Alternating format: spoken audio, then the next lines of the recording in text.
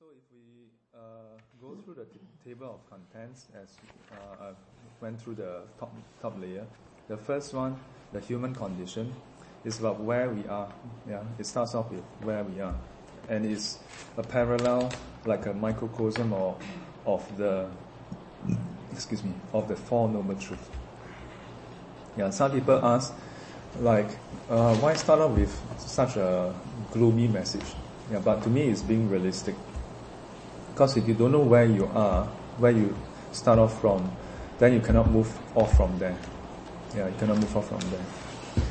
So if we have to look through introduction, old age, illness and death, and that is basically from the First Noble Truth.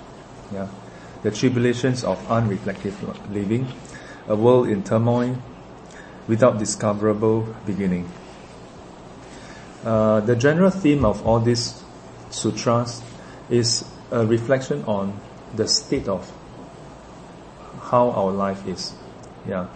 Oftentimes this question arises in SGC about how to overcome attachment on people, on things, on our life and so on. And I've often mentioned about doing reflection on the faults and dangers of the things that we are attached to. This is quite different from our usual approach of repulsion, or avoidance of the things that we are attached to.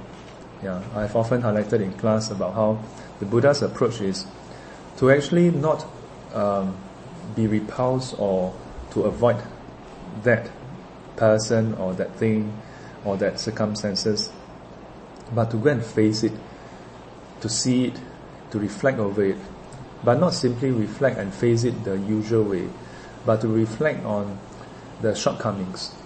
Yeah. But in some parts of the sutras, in other part of sutras, there's also mention about how we should know the extent of gratification that we can get from life. Yeah. In other words, to look at the things that we are attached to and to consider, okay, how much joy can we really get from it? Yeah. And then from there, look at what are the faults and dangers, what's the problem with it. We tend to only look at one side or the other.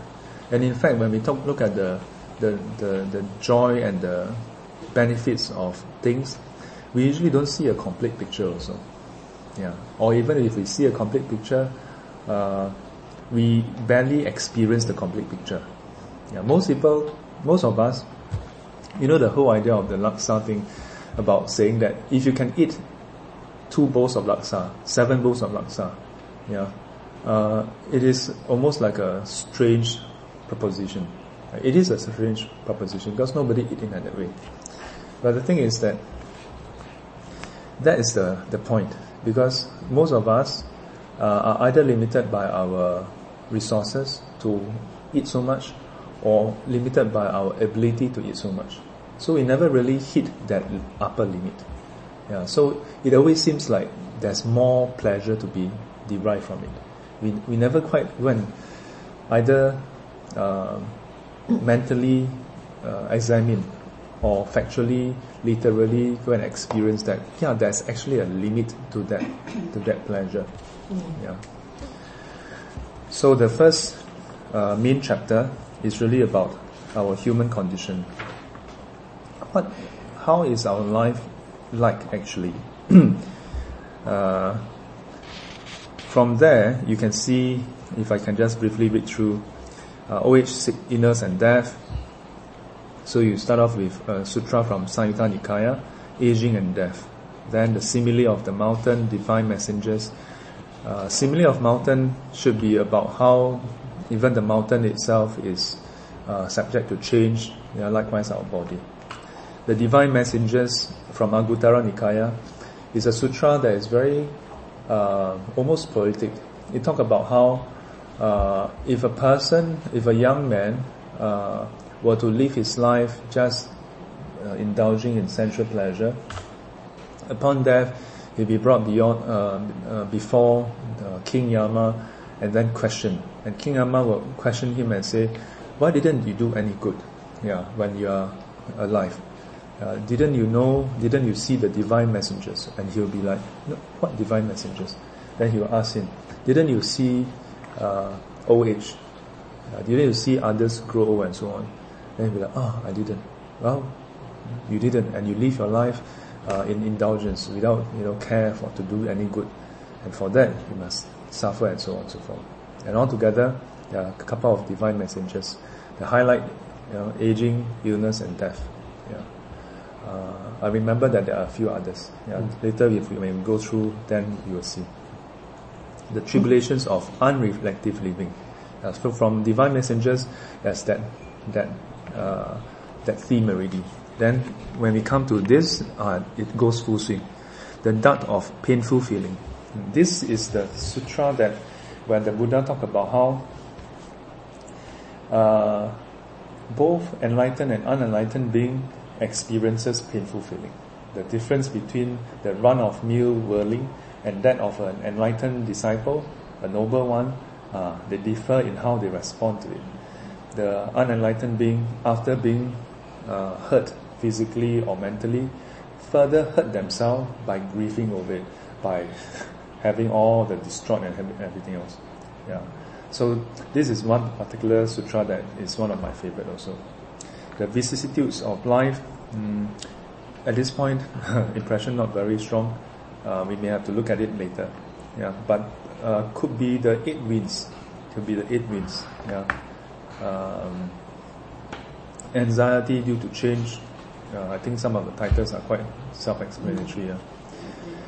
So most of this is about the difference between an enlightened being who is reflective versus a worldling who is not reflective, and the consequences. So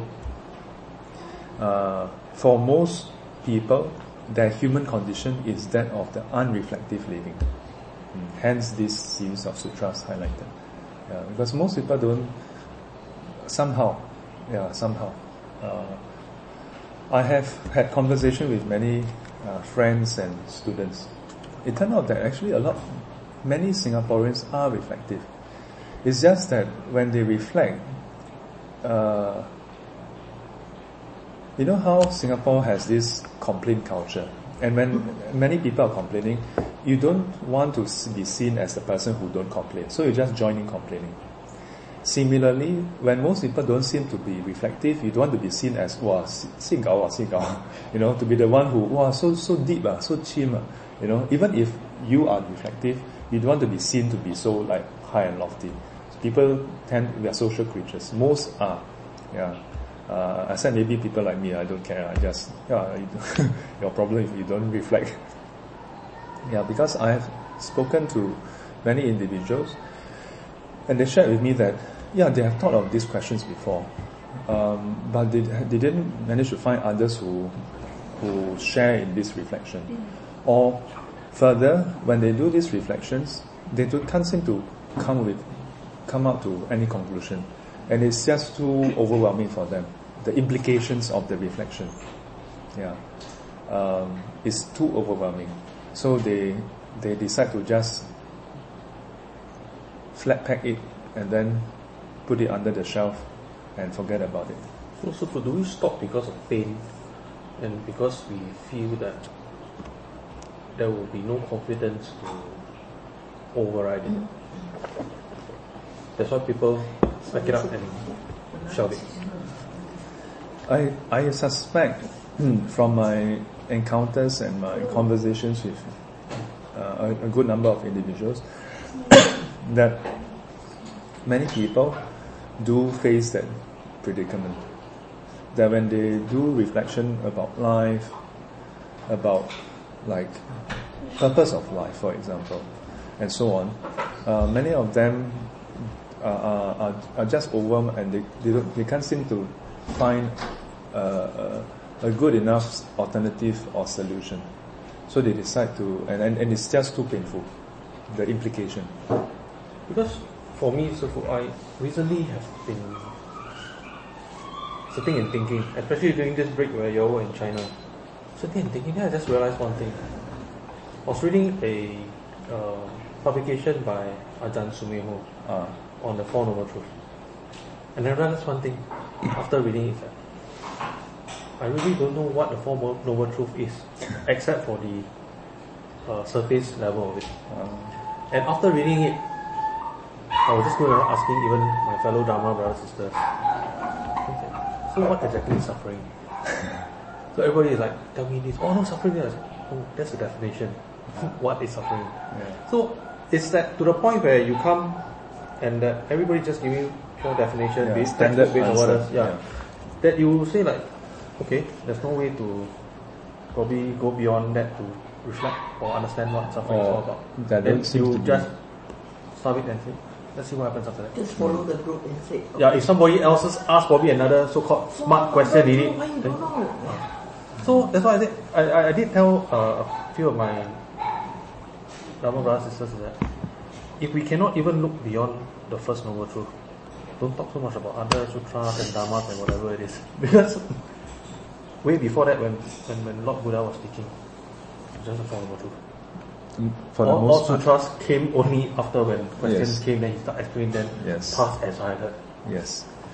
And that's why I have often repeated this encounter with some students from some university, where they invited me to preside over their, I think, management retreat or some kind of a Dharma camp.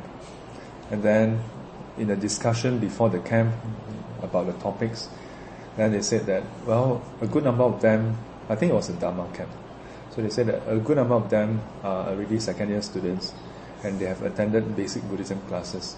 So maybe you may not want to cover things like Four Noble Truths and Eightfold Path, stuff like, that is the basic Buddhism stuff.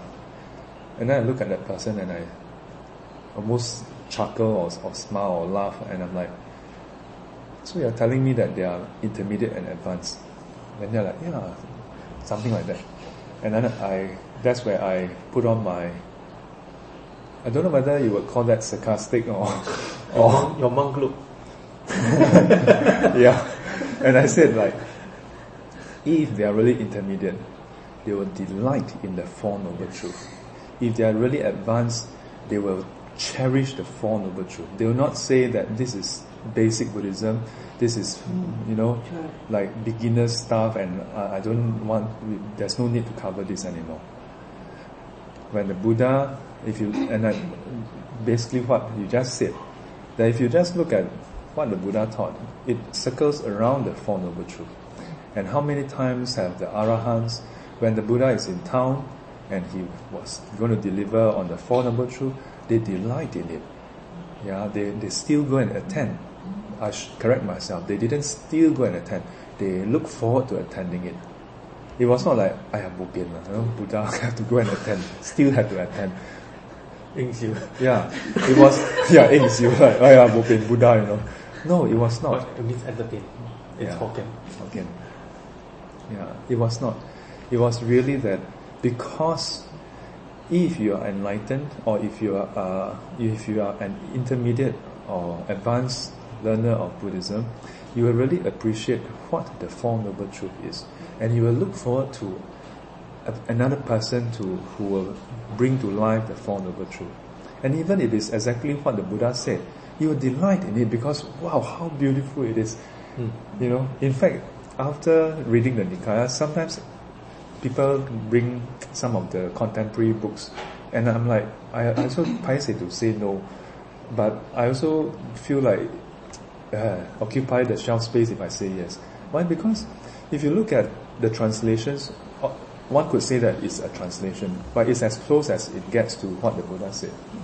And when you look at what the Buddha said, it's very straight to the point, not flowery, and yet so rich, so rich, so beautiful. Yeah. So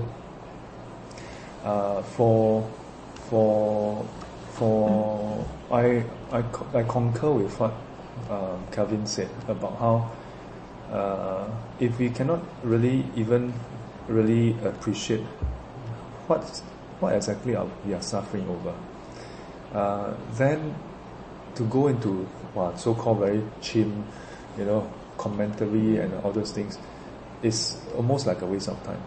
Which is why when I do cover commentaries, I always bring it back to a fundamental question. which I will almost always highlight in the first lesson. Write down 3 things that upsets you. I say, please don't write down, aging, sickness and death. It's a model answer. I don't need that. I know it better than you. If I want, I can Google online also. Anyone can do that. Yeah, I keep telling and emphasizing, it must be something that you are facing. Don't give me standard, I'm suffering from defilements. Wow, too professional. Yeah, standard, like greed, hatred and delusion. Yeah, also known as like desire, anger and... The question, what are you fighting against? Yeah, what are you fighting? I think I'm like, yes, okay, 5 agree that. So, how do you introduce yourself? You introduce yourself as 5 agrees. That's simple. Whenever I attend your class, then you start to refer back to 四圣谛, 八正道. I always get, 四圣谛 is the Four Noble Truths, 八正道 is Noble Eightfold Path. I always get a jab on it, because once you say that, I just don't know how to accept it. It becomes very tough. So even I read other sutras or whatever it is, sometimes I read, it's just like a storybook. It's a storybook telling you just a Buddha story or whatever it is, some parable if you want it. But still cannot explain my thought over what the First Noble Truth is. And that is very hard to accept.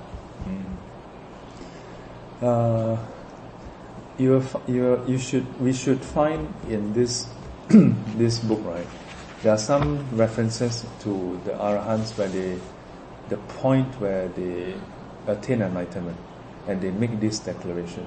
They see it as it is. Suffering is suffering. Cause of suffering is cause of suffering. The end of suffering is the end of suffering. The path leading to the end of suffering is the path leading to the end of suffering. Last time when I read this and I hear about this in Chinese, 苦即是苦, 集即是集, 灭即是灭, 道即是道. You just memorize it, or you just hear it and okay, yeah, cool. This is what they say when they... Some say cliche they can use to impress. Yeah. But later on I start to appreciate that the full extent, or at least to me now, is the full extent. Maybe as I become more acquainted or more enlightened, I realize, that's just the surface, I start to appreciate that, and that what is meant by to see suffering as suffering. You see, I often highlight when I talk about the Four Noble Truths that there's a mistranslation or a misinterpretation. Life is suffering. I often highlight that. That is not what is found in the text.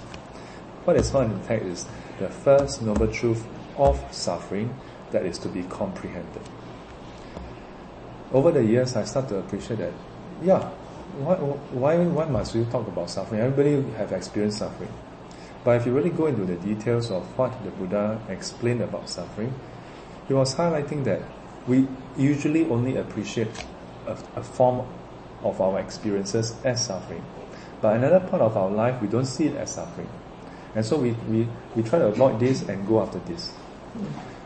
What he highlighted was that this other aspect on the surface at the get-go is indeed pleasure, but it hides, it has underlying suffering within it.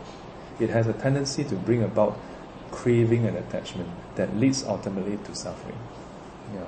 So he was really explaining what exactly we suffer over. But even then, I would still highlight to you all that you need to go and observe in your life when you experience this, when you drink that coffee.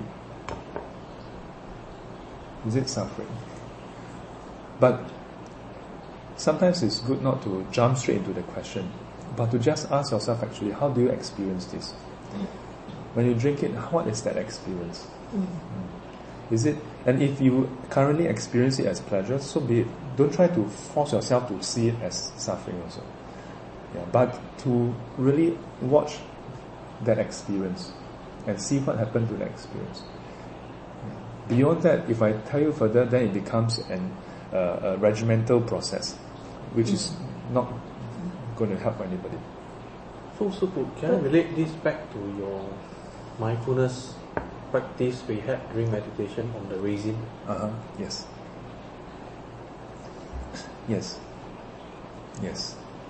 It's the same process. So that's how it's being related. It actually, is it because we have to learn how to enhance our mindfulness so that we start to understand and see all causes as actual sufferings, be it whether it affects us or not? Like what you said just now about sensual pleasures where we disguise the suffering.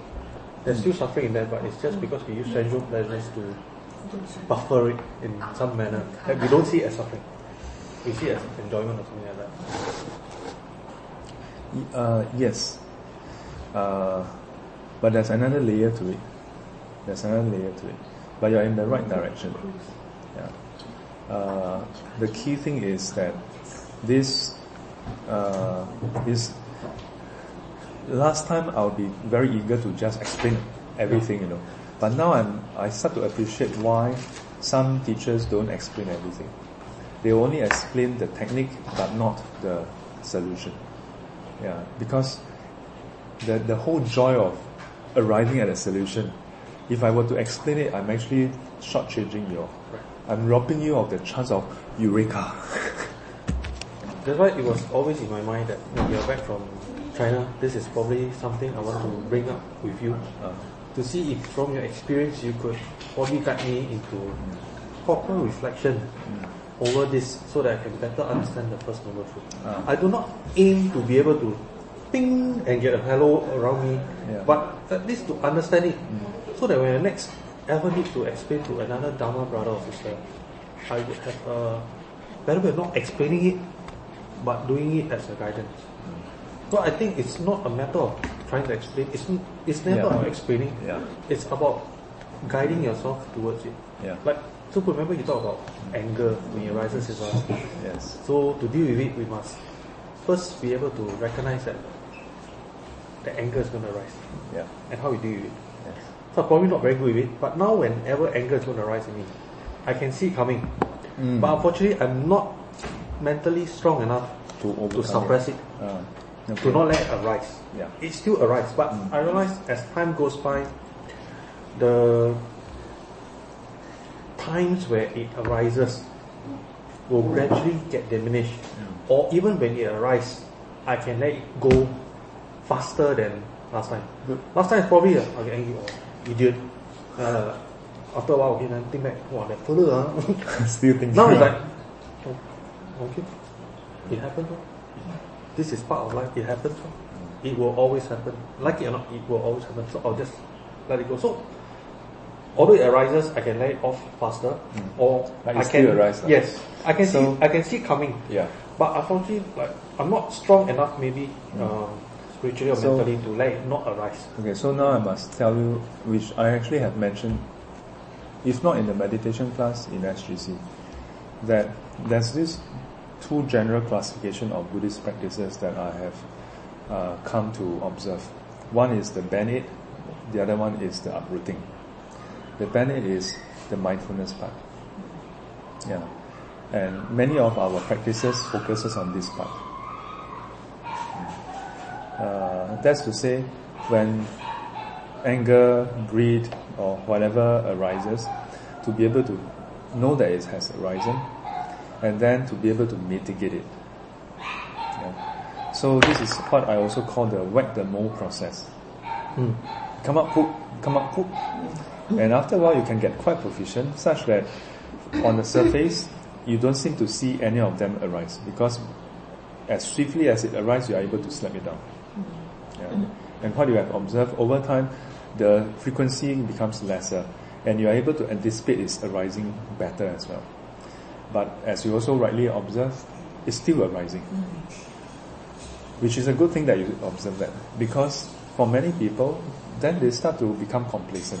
And this is what in class I call the major pothole, pit stop, that people get stuck in. They start to think that, what else is there to do? I'm quite enlightened already. And truly enough, for many of people who are at this stage, life is drastically better than it was before. And comparatively, because you're able to deal with many things, and you may well even become an envy of people around you.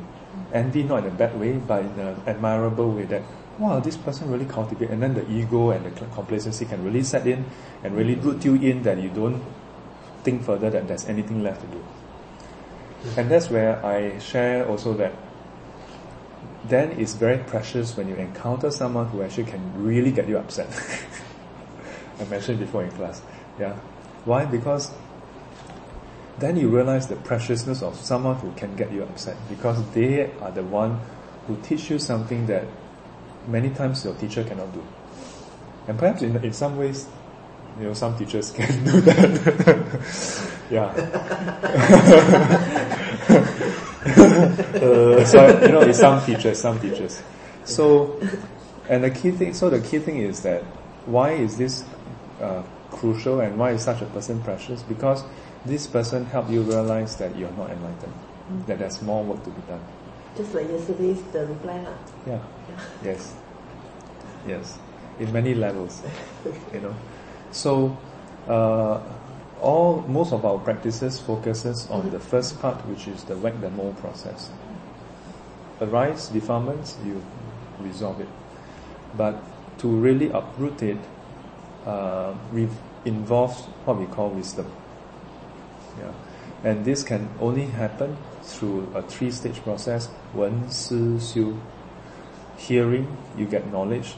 Then you reflect over that knowledge of what others have experienced and realized. And through that reflection and contemplation, you get a deep understanding of it.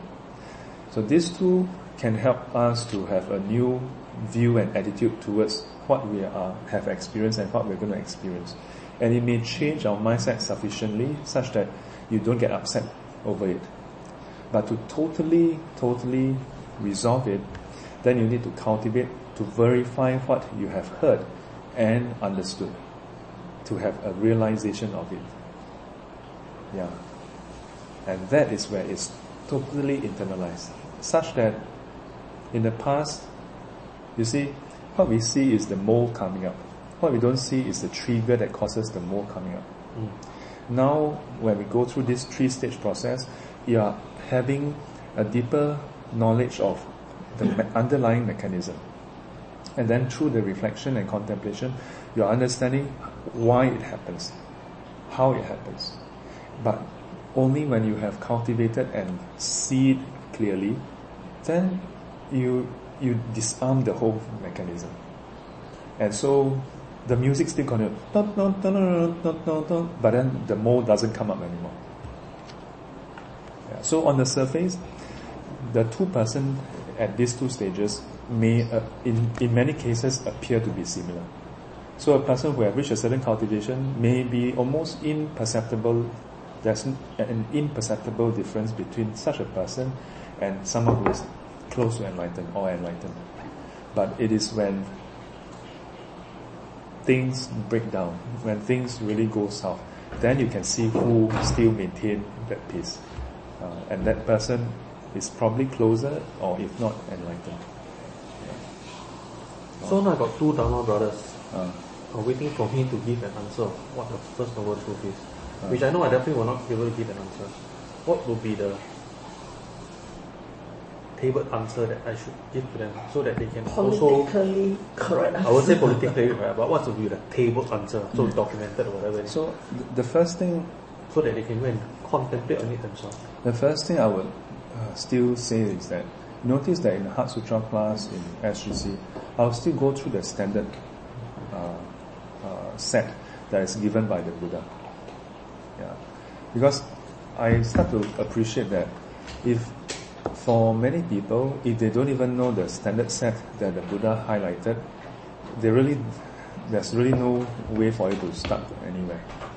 But once they know that set, it's helpful to know the implication of that set. And then from that implication, they should then be able to do a reflection or a parallel to their life. Yeah, this is how I would approach it. So, and how I would advise people to approach it. To advise that they have first, understanding first of what Buddha has taught. Yes. then from there to First have a knowledge and then an understanding of what the Buddha has taught. and then put a line to their own current lives Life. and experience and how it relates. Yes, but the important thing about this whole process is don't be too contrived. Some people say, but how? At this point, I just don't see it, or I just can't do it. When I see that person, I'm just unhappy. It's okay. I mean, but you must know that you are unhappy for a start. Don't try to, I must be like Buddha. Yeah. I must be like Bodhisattva. May you be very unhappy.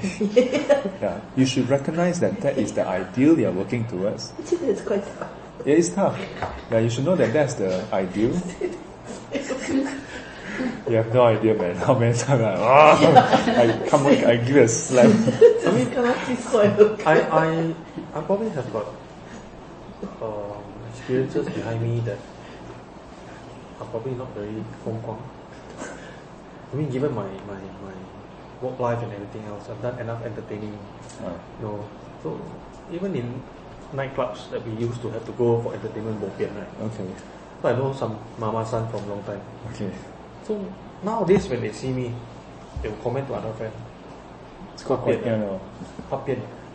Because it's now that I can simply just walk away, and when they have something that they want to, how can I will like be able to entice you. Yeah, I will be able to like, have, don't have.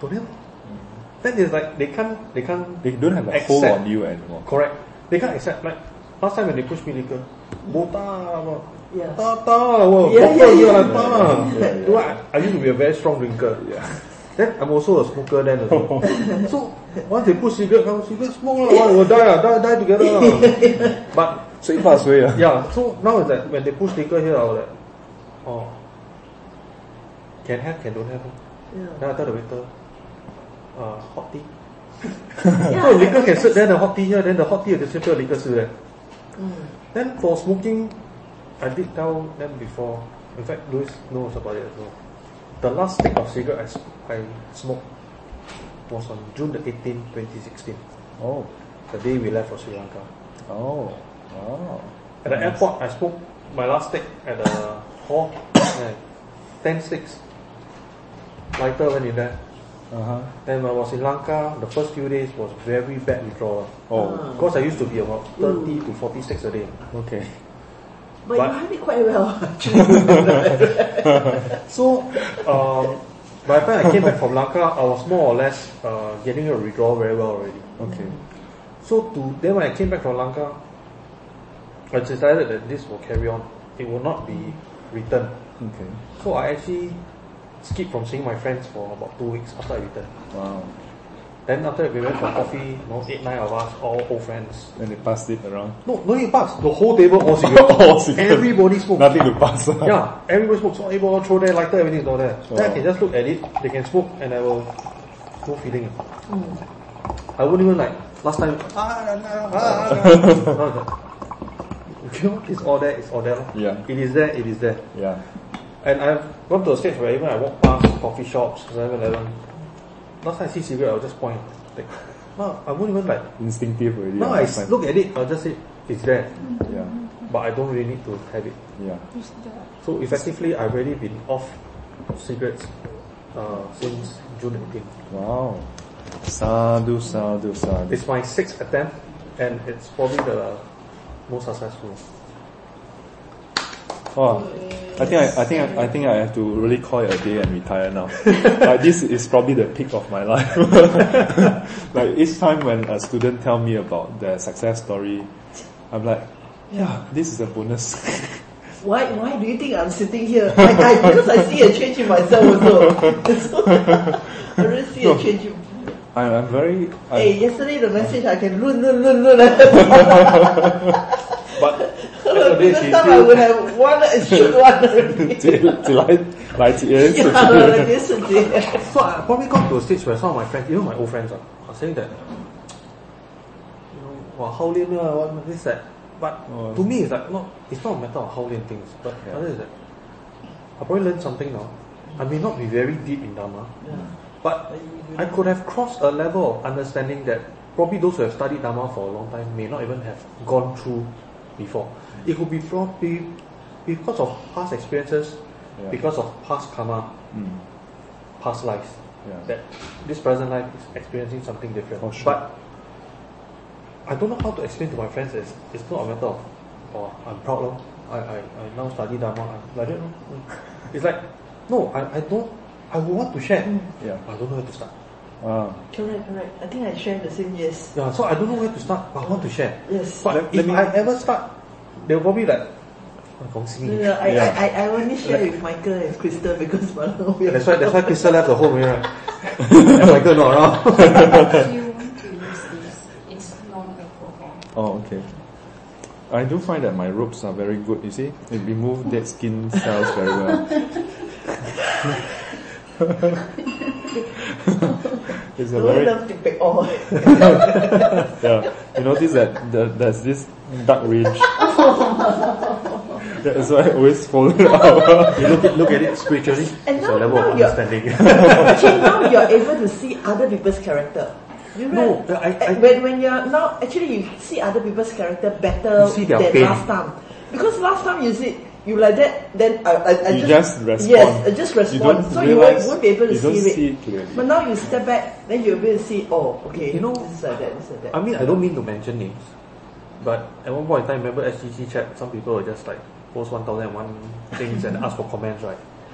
So this particular person that I replied to and said certain things about was just general, was no malicious. So he PM me separately and said, "Oh, what do you mean by this? What do you mean by that?" You know, I have asked Sifu many times about this. Then I just replied him, "You have asked Sifu, did he reply you?" No. And all these people think they're not mature enough to understand the answers. So that's why he's not replying you in the first place. Wow. Then he was like, ooh. I said, well, at times, it's about trying to level set yourself into getting an understanding rather than let people explain to you that understanding. Yeah. Because Buddha did say, question me all you want. Don't take my words as the truth. So,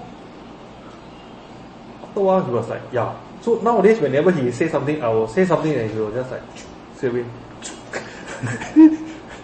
I don't mean to, there was no intention to hurt him or whatever, Yeah. but I don't know whether if I've hurt him unintentionally. That's quite obvious who said. Because you mentioned HIM. So, it's that, I think we've probably come to a stage where we try to want to share, Yeah. but So we don't know if it's the right way to share or is Yeah. it the So- proper message to pass. Yeah, so about sharing, right? Can I show you this? Picture. Yeah, very short paragraph because of your question about how to start sharing. And I okay. just remember this.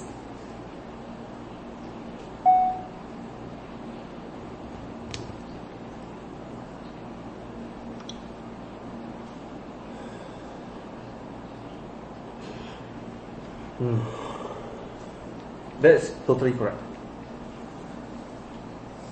So I show him this Oh, in case okay. you have any comment on that. Mm.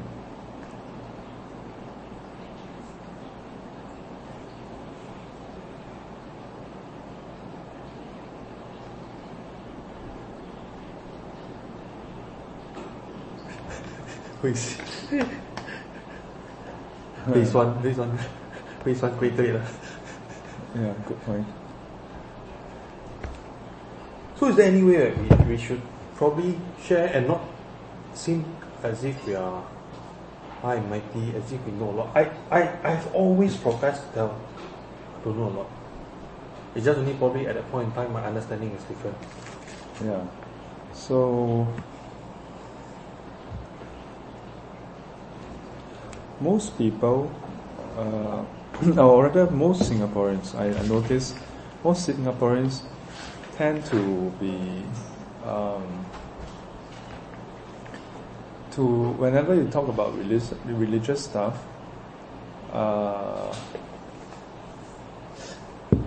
some people will make it appear to be a sensitive topic even when the discussion is not sensitive in any way. Somehow the atmosphere in Singapore is like, come on lah, let's not talk about religious stuff. And all it takes is one person to express that kind of sentiments and everybody, yeah lah, you know. So that's the number one hurdle that many of us will face. I stopped facing that hurdle because I'm a monk, I'm going to say whatever I'm going to say. The other one is when there are some people who for whatever reasons, they are just not religious. And some of them, it is not that they are not religious, it is that they cannot face with what they may have done in their life.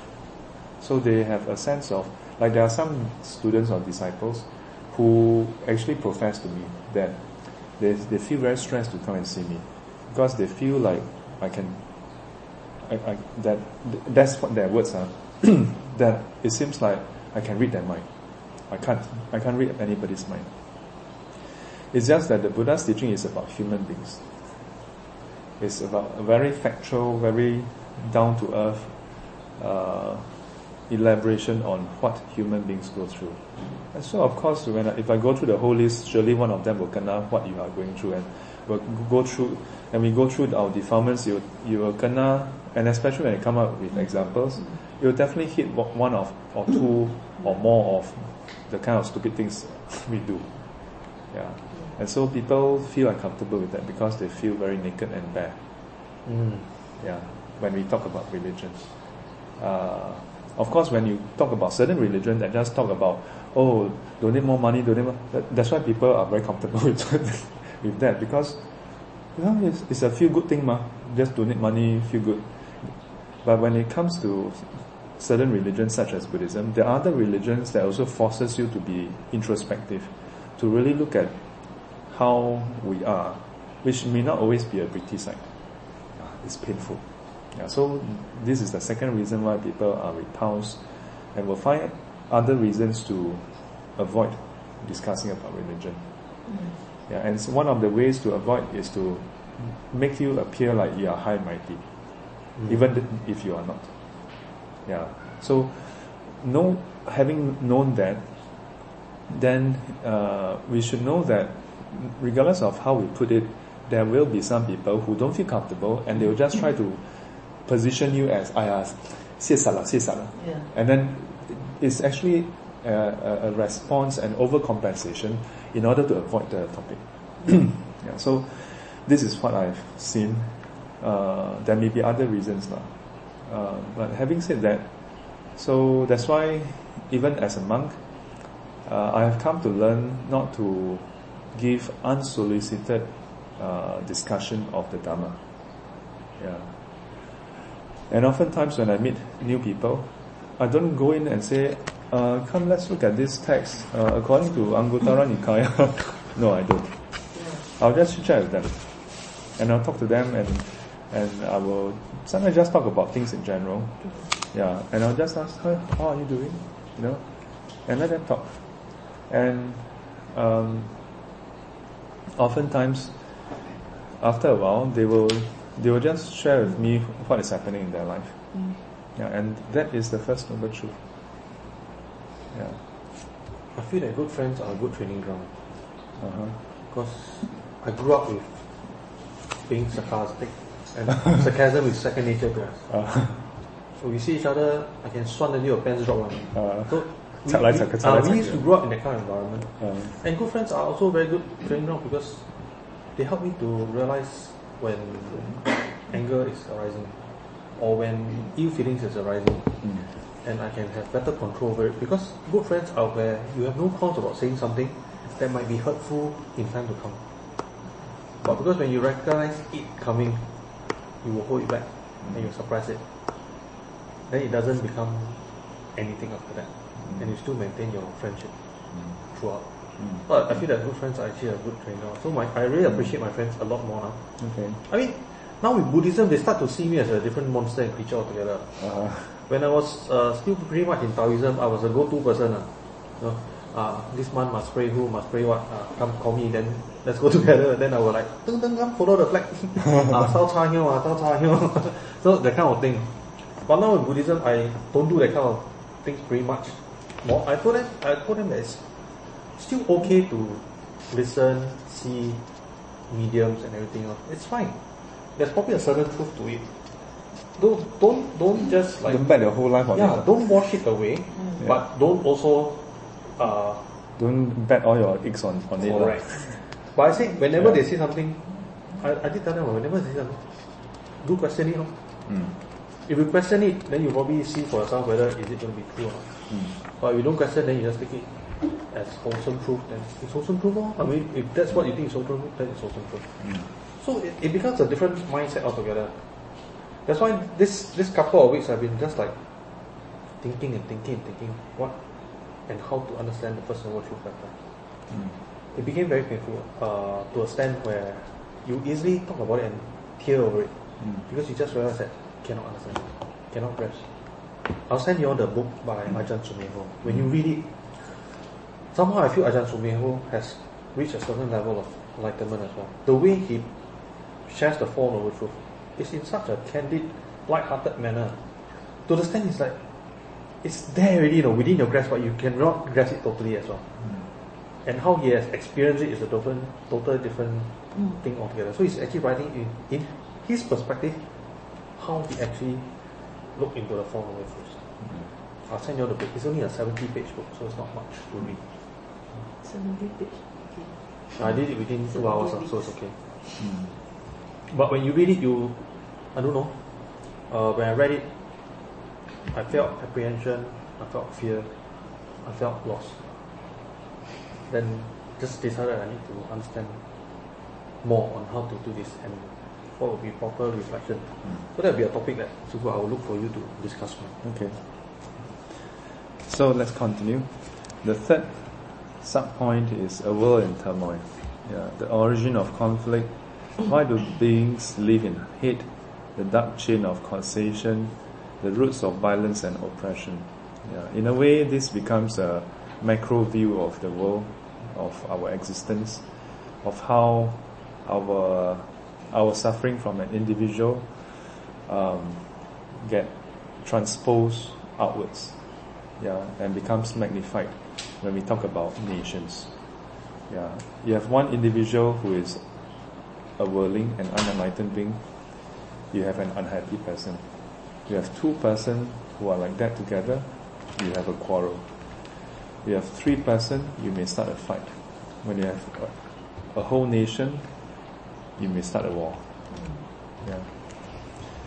Then from an individual, your own experience to the world, then onwards, this world in the past towards the future, without discoverable beginning. So you have a series of different sutras. These are all, from what I can remember, these are all similes. Examples given where the Buddha compare the way the world is with a simile. Grass and sticks, balls of clay, the mountain, the river Ganges, dog on a leash. There are a lot of these sutras. This is from Samyutta Nikaya, and a lot of these actually have a series of sutra actually focus on the same theme. For example, some compare how this, in this case, how the world has no beginning. Some other sutras talk about how through this beginningless, undiscoverable beginning series of life, we have cried so much. Then the Buddha said that the amount of tears we have shed since time beginningless is greater than the 4 great oceans combined. The amount of bones that we have discarded through all this life, when piled up, is greater than Mount Sumeru. So very visceral metaphor and similes. And this is yet another angle to look at our existence, but now at the supra-macro level. And at the same time, just the title itself, without discoverable beginning. There's that subtext implication, but there's another overarching one, which is that if anybody were to come to you and say, well, the Buddha is actually, like Buddhism and another religion, we are the same. Then, just based on this line itself, you know that the Buddha's discovery is in loggerhead that other religious principles and teaching or belief is in direct contradiction with what the Buddha discovered. That there is no beginning. Yeah. So it's amazing when some individuals who are Buddhists and some individuals who are non-Buddhists come to me and say, when did the Buddha say that he disagree with the teaching of this religion or that religion? Then I'm like, but then that religion says that there's a creator and there's a beginning. Yeah, but he didn't disagree with that. I'm like, what, huh? It's so infathomable that I don't know where to start. Yeah, but I would highlight to them this very statement: beginningless time. Yeah, the undiscoverable beginning. Yeah, this is just so common that it's almost like saying Chinese don't use chopstick. What about Chinese don't use chopstick? Now, all together, then this is the human condition and the bringer of light. This is referring to the Buddha himself. Yeah. So we introduce, compared to our present condition, which is worldly. Yeah. Then, hey, out of this darkness that the Buddha used to describe our life, the cycle of samsara, arises this being, yeah, who is epitome of light, who brings light to darkness. Yeah, and here it covers one person. Yeah, there's one person in this world who is da-da-da-da-da. It is Anguttara Nikaya, Book 1. Yeah. Then from there, the Buddha's conception and birth under Majjhima Nikaya, Sutta number 123. The quest for enlightenment, and under the quest, there's 3 chapters: seeking the supreme state of sublime peace, the realization of the 3 true knowledges, the ancient city, and then the decision to teach, and the first discourse, which is the Dhammacakkappavattana Sutta. Yeah. And in a way, this is like the life of the Buddha, yeah, except that it doesn't go into the usual track, which is like chronologically. Yeah, but it highlights certain key aspects.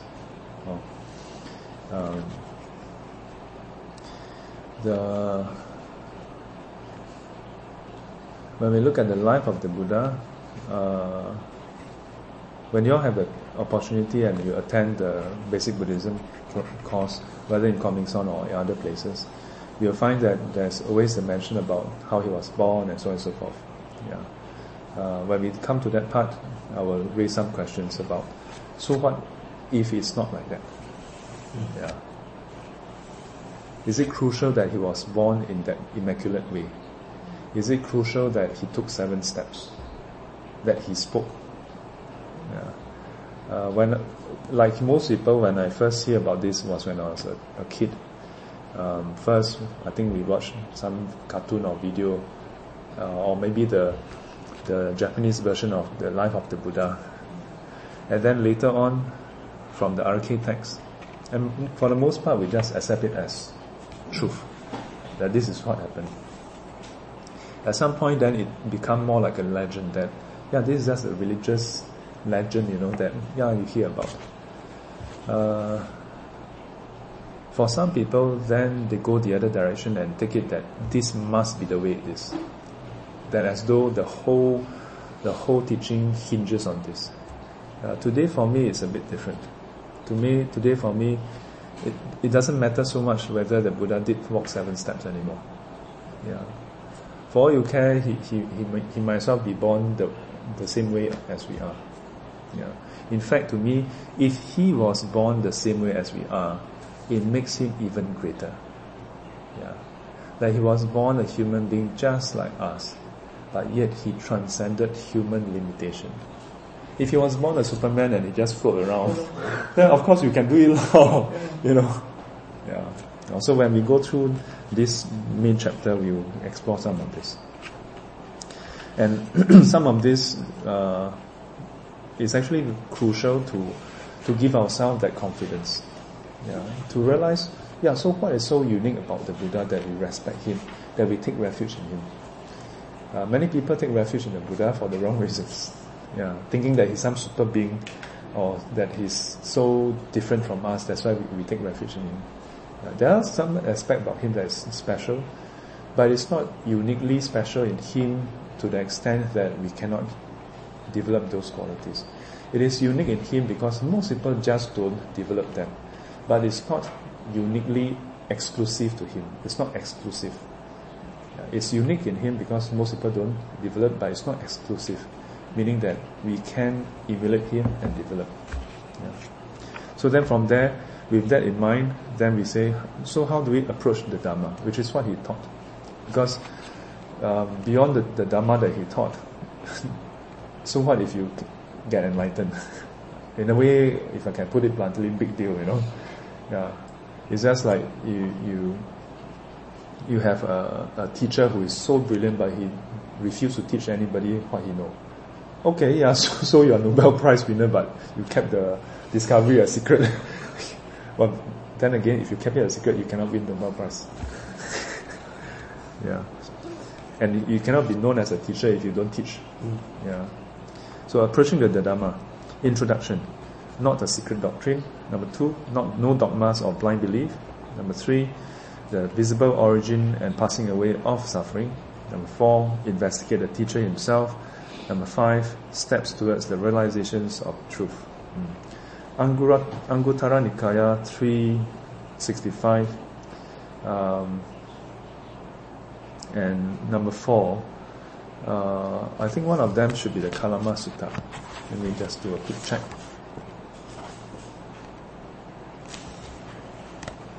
Yeah, no dogma or blind belief. Thus have I heard on one occasion the Blessed One was wandering on tour together with a large sangha of monks when he arrived at a town of the Kalamas named Kesaputta. Yeah. So this is the well-known sutta called the Kalama Sutta. Yeah. But oftentimes misquoted because most people just quote the front part talking about, don't believe in this, don't believe in that, and so on and so forth. But actually, the whole sutra, when taken together, it's not just about saying that you should reject everything. Yeah. It was about how you shouldn't accept everything or anything simply based on this criteria. Yeah. It's different from, there's a huge difference between not simply accepting based on this versus rejecting everything. Yeah. But oftentimes we think that not this must be that. Yeah. I don't like you, I must like you. I don't you know what I mean?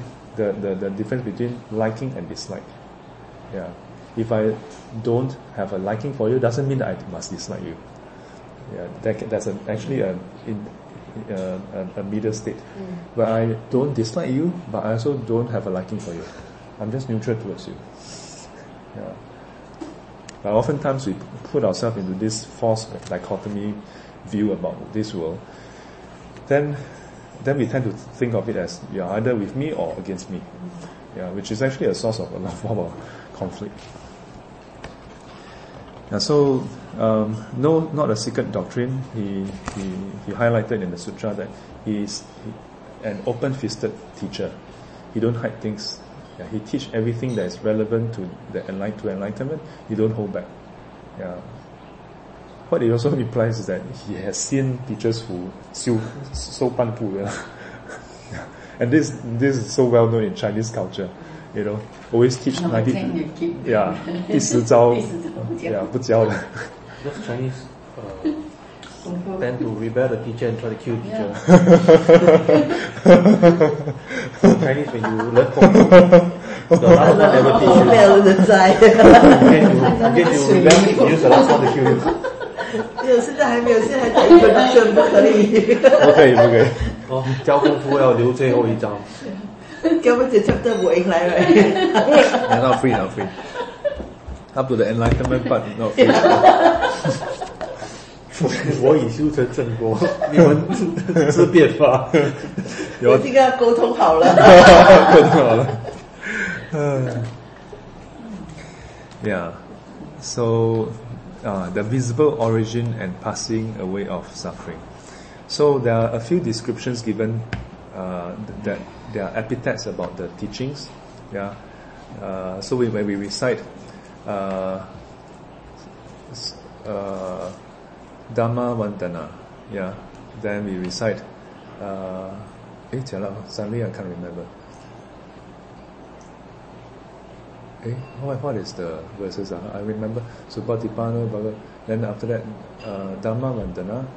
Swakato Bhagavata Dhammo Sanditiko Akaliko Ehipasiko Opanayiko Pachatam Veditabo Vinyuhiti. This is instant enlightenment. Yeah, so there are different descriptions given about the Dhamma, yeah, and it's about how the kind of attitude we should have about the teachings, yeah, because of the way the teaching is, yeah, that the teaching is something that is visible, yeah, the origin and passing away of suffering. It is visible to us. It's visible. There was once my late ordination teacher highlighted that the subtle arising and ceasing of phenomena is not visible to us. Yeah, the instantaneous arising and ceasing is not visible to unenlightened beings. When he made the statement, I was a bit perplexed. Then later when I went to consult him, and in a way to challenge what he said. So in order to make my stand, I cited the Fo Yi Jiao Jing. In one of the chapter under Samadhi, the Buddha highlighted that when in Samadhi, one can see the impermanence of phenomena. So when I cited this, I clarified and said that was the Buddha referring to the usual impermanence that we see, fading of flowers, waning of flowers, rising and fading of the tides, old age and so on? You don't need Samadhi to see them. So surely the kind of impermanence that Buddha talk about here, the features of the impermanence must be more subtle. So I use that as a basis to counter and say that this should be referring to that momentary arising and ceasing of phenomena, which is actually pointing to impermanence. Second basis for me disagreeing is when you cross a bridge, one end of the bridge must touch your shore, the other end touch the other shore. You cannot have a bridge that only touch the other shore. Such a bridge cannot be used by people on this side. So hence the Dhamma must always have one part that is about the unenlightened state, yeah, or that is accessible by unenlightened beings. But through that you can access the enlightened stage. So any teaching that is given must at some point be accessible to unenlightened beings. Yeah. It may be that this whole bridge comprises different segments, and the first segment is accessible to you, but you must complete the first segment, then you can access the second segment, which it makes sense. You must step onto the bridge, then you can step into the middle of the bridge. So 戒定慧and 闻思修 and so on. If you try to just jump over to the other side, you'll just fall into the river. Which is the 10 stages that you always mention. The 10 stages, the 4 fruits, and so on. Yeah. So the visible origin and passing away of suffering. Yeah. How the arising and passing away of suffering and all other things should be visible to us. Yeah. Investigate the teacher himself. This is very interesting. Yeah, because this is an attitude that this is the attitude that is very unique to Buddhism. Yeah, in most religion, no, you're not supposed to question me. Yeah, but in Buddhism, the Buddha himself said you must investigate the teacher. Yeah, and then he mentioned about how the disciple should observe the teacher over time. Yeah, observe how the teacher behave in public and in private. Investigate whether what he say is consistent in private and in public. The way he behaved, what he say, yeah, and how he act. Yeah, and only after thorough investigation can you then arrive at a conclusion whether he is it enlightened or a suitable teacher. Yeah, we will explore more. Then steps towards the realization of truth, Majjhima Nikaya 95. Yeah, then this is where, okay, the Dharma ultimately is for realization of the truth. Yeah, so then this will cover that. But when you look at the Dharma, most people also get repulsed with talking about Buddhism because many times people have the misconception that it's either a 1 or 0 kind of attitude. Either I continue with my illustrious, sensual, very worldly involvement in life, or I hide out into the mountain and become a hermit, yeah, and become a statue in 10 years' time. Yeah, but the Buddha did talk about happiness that is visible in this present life, which is the next chapter. Yeah, I like the sequence because it highlights and it points to how Buddhism is not just a religion for next life, nor is it just a religion for the ultimate enlightenment. The Buddha actually offered different solution for different people. He don't say that everybody must install Exchange server. I did wonder, those people who are born to, who go to the Pure Land, are they really happy with everyday 就是with no other thing? So let me give you an example, and for some people going through an example will be helpful for them. It is now 12:36. How long have we been having this discussion already? We start 11. So it has been 1.5 hours. Yeah. Did any of you feel a sense of like, how come it's so long? Say no. Investigate teacher. You want straight away go into it. Yeah, you just want to go to this chapter, investigate teacher. Yeah. So, while we are not doing what is done in Pure Land yet, but I use this as an example to say, for many people, to sit down and not listen to music, or to even commit their time, and we are not just going to start at 1.5 hours. Yeah, we're probably going to start at 1 o'clock.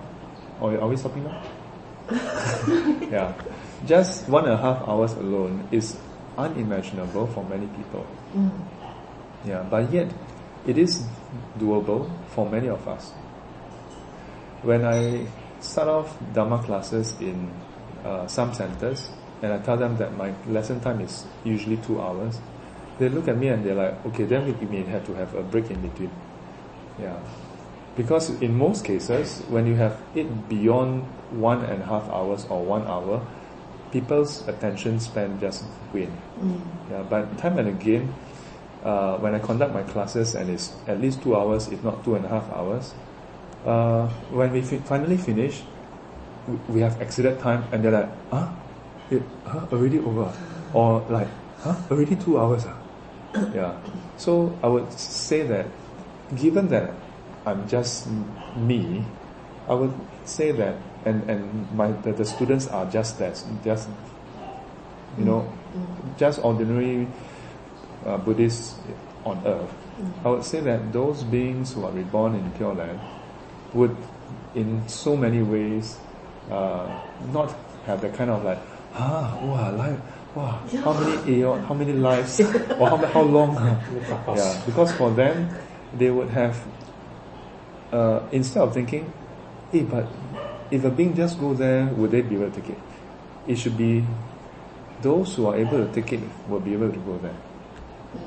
Only those who are who have reached that level where they have such, interest, which is why the last SGC I mentioned about how it is that when you have reached a point where you have unwavering interest in helping sentient beings, when you have aroused bodhicitta, you have that kind of firm determination and dedication, then you will be reborn there. Otherwise, you reject yourself. It's not that Buddha say you're not good enough, but it's that we reject ourselves. But there's some clause inside that says those who have a lot of interest but then somehow incomplete in that aspect, they'll still be reborn then, but they'll be up at the outer perimeter, and it will take a long time for their lotus flower to be open. Yeah. And why? Because they are not ready yet. And only when they are ready, then you open. And even for such beings, even when it's open, when they cannot go and attend the talk given by the Buddhas yet.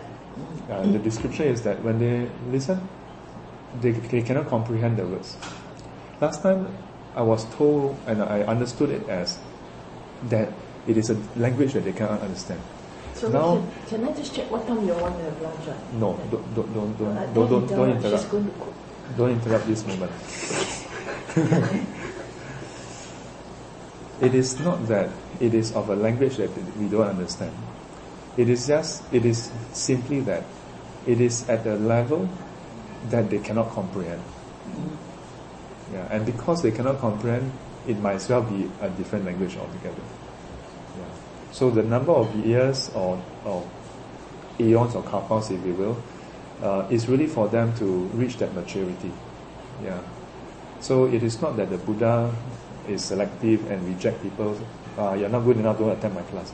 It's that even when you are sitting there, you just cannot understand. Yeah. Much like how some students, they do want to attend Heart Sutra or Thursday class. They see, I really don't understand. I just want to go and listen. Yeah. But there are those who will still go and listen. And then when they go and attend basic Buddhism class, many students have after attending 1 or 2 years, come back to tell me and say, Sifu, now I know what you were talking about. Because now when I attend the basic Buddhism class, I'm like, Sifu actually mentioned this before. Yeah. Then they start to realize, the Heart Sutra really cover a whole spectrum of all the things. Yeah. So that's the visible happiness visible in this present life. There are various aspects. Yeah. So here, upholding the Dharma in society, the king of the Dharma, worshipping the 6 directions. Worshipping the 6 directions from Digha Nikaya 31 is none other than the Sigolabhada Sutta. Yeah, the king of the Dharma, I believe, is talking about the wheel-turning monarch. Yeah. So this Sigolabhada Sutta, how important is it? Or the essence of it, what must we be looking at? Because this is Sutta I covered in year 1 EBC. At the tail end of it, under module 3, Chung Hui Pa Shi actually taught us this Sutta. Yes, the ending before we ended year 1. Yeah. But when we hearing at that point in time, it's a bit like, that.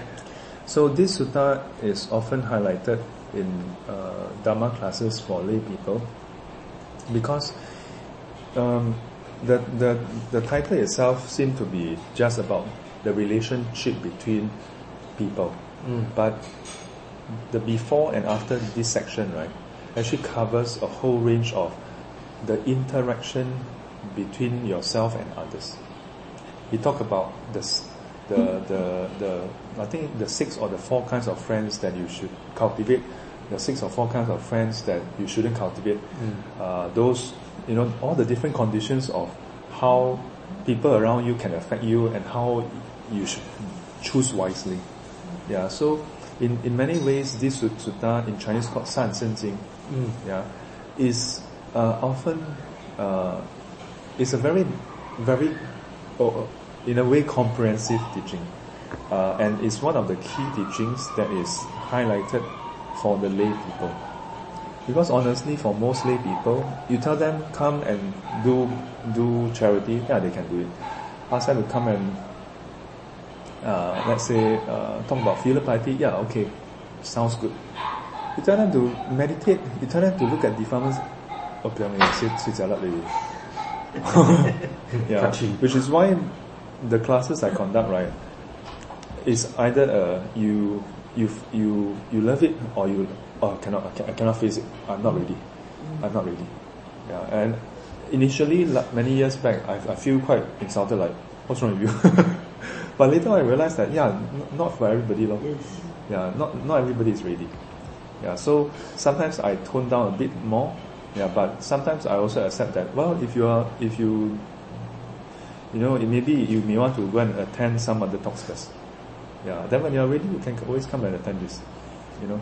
So the Kalama, the Sigalopada Sutta is very helpful because it talks a lot about human relation. Yeah, and in many ways, it gives very direct examples of our life. The kind of friends to avoid, the gamblers, those who spend their or drinkers, those who like loiter the streets late at night, saunters the street late at night, right? So this is one of the sutras that is directed at lay people. Whereas if you talk about most of other suttas, the Blessed One addressed the monks, "O bhikkhus," and the monks replied, "Yes, Blessed One." Yeah. Before you know it, talking about what is form, what is feeling. That's for most lay people. Yeah. But you notice that in my class, I always still bring this in. Yeah, and it is my hope and wish that this will give lay disciples a glimpse of what will help them deal with their life beyond just managing the relation, which is crucial. But then beyond managing the relation and the kind of very like, do this, don't do that, then you go into the deeper end of the pool and you look at really examine your own existence. Yeah. Which is why in Heart Sutra, in SGC, when there's opportunity, I'll bring the 5 aggregates. But I also draw the parallel between the 5 aggregates and then bring in the macro view of our existence in terms of the roles that we play. Yeah, so that there's a bridge now. Yeah, because for most people, the 5 aggregates is still too far in the deep end. So, we'll touch on this. So then the family, parents and child, respect for parents, repaying one's parents. Anguttara Nikaya number 2, Katanu Sutta is basically on gratitude. The Buddha mentioned about, it's basically 2 suttas back to back. Yeah, but this one is highlighting the second part. The first part, the Buddha mentioned about how there are 2 kinds of person, one who is with gratitude, one who is without gratitude. Yeah, and then the Buddha highlighted that those with gratitude are rare in this world. Then in the second part of the sutta, or the second sutta, which is conjoined usually, then the Buddha mentioned about how there are 2 beings, 2 individuals in this world whose gratitude is hard to repay. None other than our parents. And the Buddha then mentioned about how if a person were to anoint them with oil, carry them on the back, and then go up and down the mountain, and not resting for 100 years, and endow them with the 7 treasures in the whole world, yada.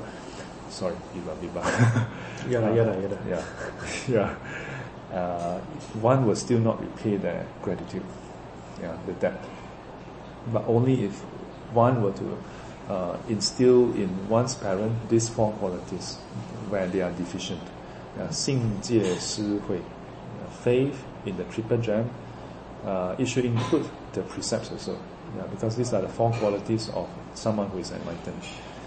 信 then 戒, precepts or morality. 施, generosity or giving. 惠, wisdom, to help nurture them, to inspire them to cultivate in this way. If one can do that, one repays the parents' debt. Yeah, beautiful. Husband and wives, the different kind of marriages. Then the 7th kind of life.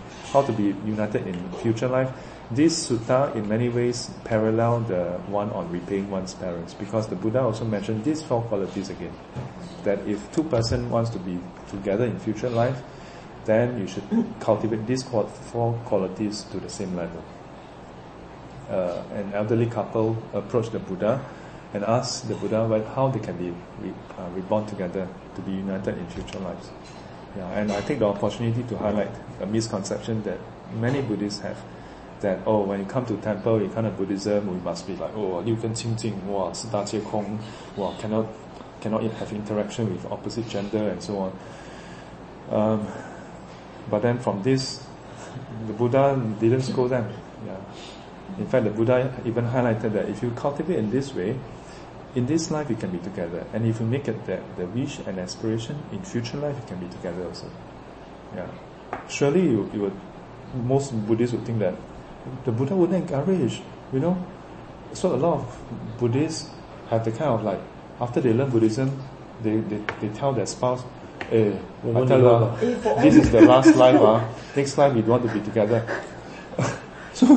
But then if you look at the Buddha himself, his wife and him, for the last 500 lives, his wife committed herself to being his wife, 500 life. Yeah. Wow. That's the kind of love they have for each other. No? That's the kind of commitment. No?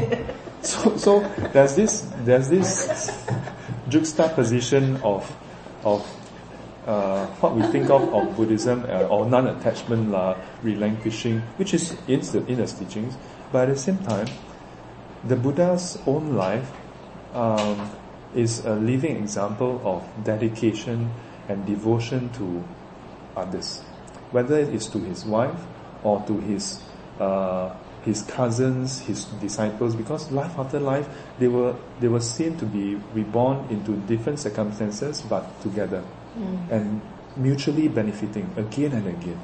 But they won't. The bad thing is they don't know. I mean, maybe what by they don't know? Because life after life, you won't know that whether previous life. Trust me, you know. That's why you attend my class. You may not know factual, like concretely. Because the last life, what happened? Why would they want to make us forget? Nobody is making us forget. We are just forgetful. So imagine you can remember. I mean, split personality, so you get confused, right?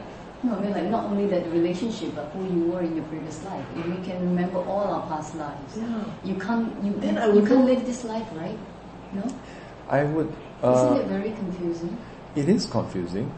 However, it is not necessarily because of this reason that someone make us forget. 不是那个孟婆。Okay, we'll pet that story. 去惭愧合掌。You must. I have come to the point of understanding that I tell people very factually that there are many things that is described by the Buddha that is just the way he observed. And if we try to rationalize it and think of why it's like that, we are kind of missing the point. It's like asking the question, why must it rain? Well, when there are conditions, then it rains. Do not think that, the rain, the clouds have compassion on the living creatures, that's why it rains. Sometimes Buddhist writers may write such things, the sun has compassion for all sentient beings, so shine. I mean, in some of the sutras, it did use that as a parable, as a metaphor, but it shouldn't be taken literally. It's a metaphor. Which part of the word metaphor do we not understand? You know what I mean? So likewise, the fact that we cannot remember do not have to be and should not be attributed to some supreme reasoning. That why did they make? There's no day who made us forget. I often answer this question by asking people, can you remember what you ate last Wednesday morning? Most of us cannot. And it's a standard question that I ask so many individuals. The only individuals who can answer that question are those who eat the same thing either every day, or their mother always cook the same thing on Wednesday. Or they are quite pee. Yeah. And then I'll ask them a further question. Can you remember the exact circumstances of that meal on that day? Then they realize, actually I can't remember. What they can remember is the habitual circumstances. Why is it some people can remember the past lives, especially young children? Let's not go into the past true? life yet. No, let's not go into past life yet. Okay. Yeah. You see, what I'm trying to establish is, most of us cannot remember most details in our present life. So is it any surprise that we cannot remember our past life? Most of us. And yet, some of us can remember a lot more things about our life than others. So then is it any surprise that some people can remember even their past life, but not most of us? And yet, at the same time, when we meditate, when we fa tai, none of us will ever suddenly, I remember, or I suddenly recall myself brushing my teeth in the morning. Although brushing the teeth is a daily activity that we do, but yet we don't recall it. However, what do we recall? We recall that one day when someone said something nice to us, when someone said something that touched our heart, and the person only said it once, and all it takes is that one time, and then we fall in love with that person. Frivolous. Yeah, sometimes frivolous things as well that the person probably forgets. Or sometimes it's something that a person said in passing, not intentionally, and then we get so hurt. And this is the way our memory is. We remember things that impacted us, whether emotional or otherwise. It is what we call in Buddhism the three kind of experiences or feelings, or sensations if you will. Pleasant, unpleasant, and neither pleasant or unpleasant. Most of our human experiences are the third category, neither pleasant or unpleasant. When an experience is strong enough to be pleasant or unpleasant, it draws our attention. And when it draws our attention, and we respond to it, it leaves a strong imprint. This is the basis for our memory. So, if you look at just our life, then you realize that, we don't really remember much things about our life, except those things that seem to, what we call matter to us. It's just that it impacted us, and we responded. Yeah, and even then, we often remember what we choose to remember, what we perceive of the incident. Yeah. A few friends commented when I recounted past experiences to them. And I didn't realize this until one or two person commented, saying that, do you realize that whenever you share, you never quite mention about the emotions. You just very factually highlighted who was there, where they were sitting, and what exactly was said. Then I realized, I actually do remember things more or less in this way. Whereas most people would remember or recall the feelings and emotions. I don't know whether this is a flaw or a strength yet. Yeah. But so far I find that when there's a lot of emotions involved, we tend to get clouded by it. Our perceptions get colored, and then we only remember that colored vision of things. Yeah. I don't say that I'm totally free of the emotions, because it is also true that a lot of the things that I recall do have emotional, heightened emotions during those moments. It's just that I would recall not so much the emotions, but if I need to, I can still recall how I feel, but my focus is usually on what happened. So then we come back to the question about the past life. The first point I make to most people about past life is, if you notice how we refer to our present life, our memory is flaky. Number one. Number two, of those things that we so-called remember flakily, it usually hurts us more than help us. Because we don't know how to deal with what we can remember. The unpleasant ones, already by default we are not happy. The happy ones, we use it to make our perception of the present state worse in comparison. So we don't seem to know how to deal with what we can remember. So then I ask people, why the rush to go and remember past life? Yeah. The second point is, given that we cannot deal with it, we shouldn't be so eager to, go and, we should spend more time to learn how to deal with our present memory. Further, given the way we can remember things, then again, as I highlighted, is there any surprise that we cannot remember our past? Because we just keep on holding on to the few things that we think is important. We cling on to it so strongly, and this clinging propels us to the next life, that we just forget about everything else that has happened. And then after a while that also fades away, and it's just a feeling we get when we see that person. And this is... Humans are curious. Curious. Yeah, you can be curious. You can be curious. So curious, and then yet you cannot get the answer. Then the more you want, so why don't you spend your time to be curious about what you ate last Wednesday? That one is not interesting, Yeah. But no. I'm not interested to satisfy your curiosity, because I never promised you once that you come to my class and I will satisfy your curiosity. Unless you're a cat. Just like that dog, she liked to stare at me. So she always stare at me, and I know, are you related to me?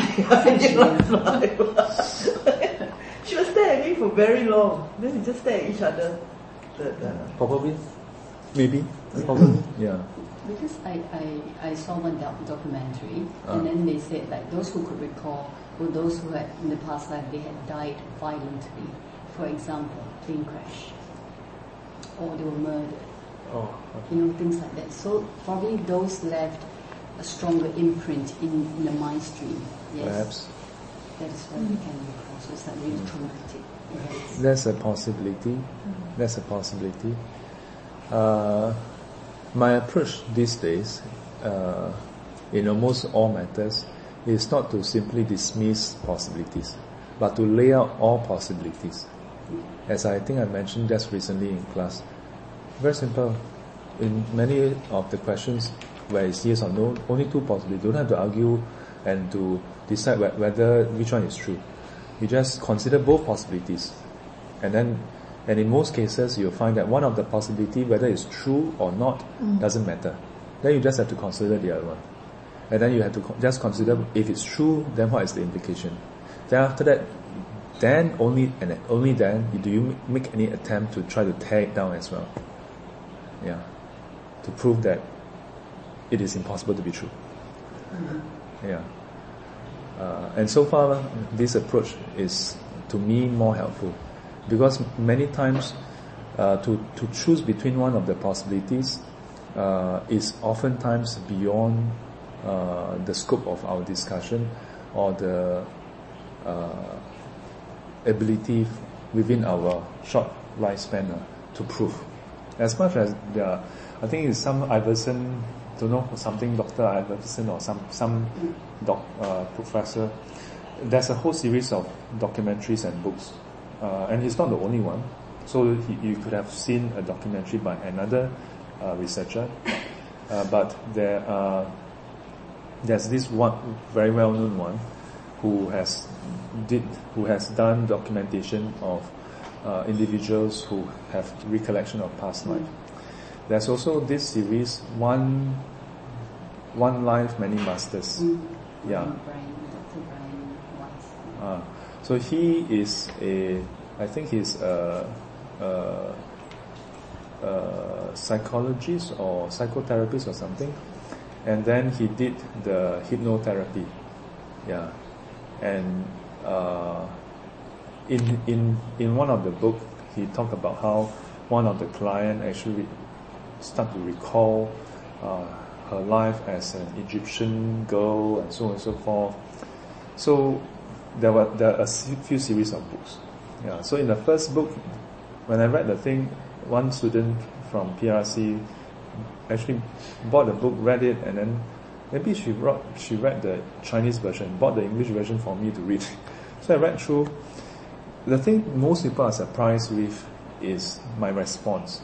Because most people would expect a Buddhist monk to take very well to such books, and because it seems to ascertain that there is a past life. But my response is oftentimes either in the negation or no decision is made at this point in time. Yeah. Why? Because I often put in even more critical assessment when it is too good to be true. Yeah. So this is the same thing I do for sutras. I'm actually very critical about sutras. Yeah. So sometimes when in SGC or in classes when students ask questions, not to be like high and mighty, but sometimes when they ask some questions and they give the kind of like, look at how smart this question is, see how I poke hole, and I'll be like, let me help you ask a second question that will reveal a bigger hole. I'm like, that's nothing really. Yeah, there's a bigger problem that you kind of miss out actually is this. Yeah, I'm very critical about things, especially when it claims to be the truth. Yeah, so for such books, I read it with a very critical view, and one of the things the critic I gave was the sharing by the person who was under hypnosis states the exact year, how many BC, yeah, and so on. So then I'm like, well, that doesn't make sense. Why? Because before Christ, there was no notion of before Christ. The term before Christ was given as an afterthought later on, and in fact, AD was only set up don't know how many years after Christ. It was not that once Christ declared himself, started teaching, then they declared that as the AD 0 or 1, No. Yeah, so then I'm like, so I'm like, how can someone who is really born in Egypt at that point in time, before there was even Christ, know that this is the before Christ period? So in the second book, he sort of addressed it, saying that, this is, and to me it's a very contrived explanation. This is somehow there's this awareness, and I'm like, what kind of bullshit is that? But then people buy it. Yeah, people buy it. So I for that series of books, so there are different authors and different researchers who make claims that there is clear evidence of past life. Again, most people expect a Buddhist monk or nun, for that matter, to leap forward, to jump in, because it seems to affirm the Buddhist teaching. I am even more critical of such claims than those that is against the Buddhist teaching. Yeah, because to me, you have to be critical to be against the Buddhist teaching. So I don't have to be even more critical. But of course, I'm still critical. But those that support the Buddhist teaching are even more critical, because if there's even one shred of doubt inside and we miss it out, and later it turned out that this supposed support for the Dharma is flawed, people may just dismiss not just this claim but the Dharma itself. Yeah. Whereas if the criticism of Buddhism turned out to be false, no big deal, false, not good lah, be good that it's false, Yeah. Also must be careful. Yeah. Having said that, of course, I'm of the opinion that there should be a past life. Yeah, and not just one past life. There are many instances where the way. Can we pause the recording? Yeah. So the different kind of marriages. So the Buddha described the different interaction between husband and wives. Yeah, 7 kinds of wife is sometimes seen to be a very misogynistic aspect of Buddhism. Yeah, basically anti-woman. But the Buddha is describing based on the kind of social context in the Buddha's time. And actually, within this 7 kind of wife, he did highlight certain kind of wife who is seem to be virtuous. So it's not just putting down women. Yeah. And as I often highlight to people nowadays, many times some of these qualities that is used to describe women can also be seen in men. Yeah. So instead of there are some men who is very gunyang, more gunyang than women. I thought you all recently just met one. Oh, is it? Oh, okay. So present welfare, future welfare. Yeah. So what is present welfare? What is future welfare? We often only think about present welfare. Yeah. But actually, Sifu, you didn't know the joke. When there were many occasions where where students actually come to me and say that, Sifu, you're very patient. But I don't find that I'm a very patient person. Yes, you're not. Yeah. But somehow people, come and tell me that I'm very patient. I guess it's relative. I think because many of us, especially when we are in a working environment, people tend to chew your head off almost instantaneously.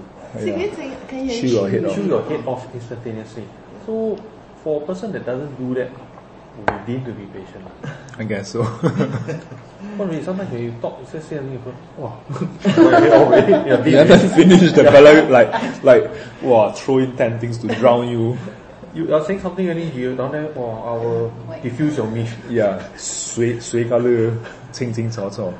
I came back and told my husband about the sweet lah. Yeah lah, this is you lah. They say me. Remember the sweet? This Pak Ma says, Sifu, I give you the best sweet in the world. Oh yeah. You all want to know what happened? Yes. So someone gave me a sweet. It's okay. Yeah. And mentioned that this is the best sweet in the world. And I was like, oh, thank you. And then someone said, I already gave Sifu before. No, because throughout the whole journey, because I have one big pack, so throughout the whole journey I've been giving Sifu all at once. So she's been eating so many times, and then this sister suddenly come up at the last day at the airport and said, Sifu, I give you the best sweet in the world. Yeah. I said, isn't this a sweet I've been giving Sifu all this while? You know like that. That's a problem. Then I came back and told my husband, Sifu is going, you want like that? No? You have to go tuk lang. Yeah, but as much as you would feel that you don't mean anything, let me say that in the future there will come a point in time where a practice, it is part of the practice to really examine your intention before your actions. You will realize that, but maybe I'm wrong, it could well be a habitual tendency that is residual from past life. Yeah. Yeah. Meaning that, for example, a person who somehow get into circumstances where he argue a lot, even when in future those circumstances is removed, the person continue to be argumentative. Yeah. So in this instance, it is the way I look at it is that there must be some impetus to point that out. And in this case, to highlight that one have already given it before, it does two things. One, to highlight that your gift is not so special. Two, that I instead is the one who have offered it before. Yeah, so there are these two components. But you may not be aware, or you may at this point in time disagree that no, that didn't go through my mind. But it may well have gone through without you being aware. Okay. Yeah, because my first thing that come to my mind is what's sweet so What's so special? special? I also want to try. So this is very down-putting, So this is a down-putting action. Okay. But it takes a bit of sensitivity, lah. But I would say that perhaps you don't have that outright ill intent, but there's a certain level of pride and ego, because from the outcome, like what you just described, it's a very down-putting statement. Yeah. So while you don't consciously want to hurt people, but you have a habit of putting people down. Sometimes fine. So after Sifu tell me, then I quickly went to her and said, wow, is this a sweet that you buy? Yeah, it's really very expensive. Very much. Then he start the conversation and say, yeah. But sometimes fine, you go a reciprocal of not even maybe past life, but even from your younger days. Some people tend to be like that. I've known of people who are like that because in the younger days they are being put down a lot by people. So they have a tendency to want to act strong, be strong. No, I'm not being put down a lot. No, I mean, when I was young. some of them are Just like different that. circumstances. Yeah, some of them have been like that. I've known of people who have throughout their growing years have been put down with people so much, they develop such a strong inferiority complex. Their ego is so strong. Whenever people say something, they must be. Yeah. But this character, I do it at home a lot to my daughter. Just like my daughter say, hey mommy, when you see this one, so ugly, no lah, not nice lah. This one you should put blue color, then nice lah. You know that kind of thing. Then after that my husband said, hey, people's effort, just praise a bit lah. You're so stingy with your praise. So this is an exercise for you. It's an exercise of mindfulness. Yeah. Yeah, so I think I mentioned, when did I mention that? There was one day I mentioned about how enlightened beings are mindful and conscious, and because of that, they exude a very sensitive nature. They exude this very caring nature that is not a contrived result. It's not an attempt to appear caring, but they just naturally care because they are mindful of the impact. They are mindful of the suffering of others. Yeah. But not to put you down and say that what you know. But it's more that to highlight, hey, this is an area that you can actually work on. Yeah. I mean, and this is just one example, because a few times I pointed out a few things that are quite funny. But the good thing about you is that while I would sometimes openly point out, and sometimes you would sometimes accept and sometimes kind of like yeah, which is not a bad thing. But some people take it very personally. I'm not like that. I'm not like that. I say partner. Okay, then I don't say it. It's the honest part of you. Yeah. Oh. Okay, so let me just cover up to number 4. Yeah. So present welfare, future welfare. So we tend to be concerned about present welfare and not future welfare. I want to highlight, there's this thing about, don't go after the future. Live now, live in the present. Yeah, but the other day I just had a conversation with someone, and I highlighted that, no, the Buddha is quite clear that we should be concerned about the future.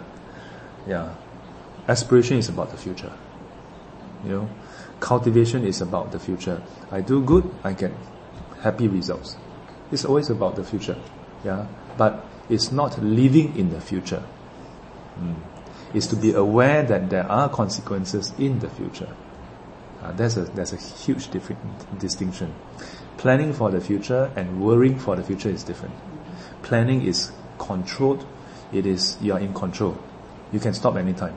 Worrying cannot stop. You are stuck in the future. Yeah, in anticipation of what can and will happen or may happen, and you have no control, and it is incapacitating. That is what the Buddha is trying to get us to avoid. Those who so-called live in the present only, they are what we call materialism. Thinking that only the present is valid.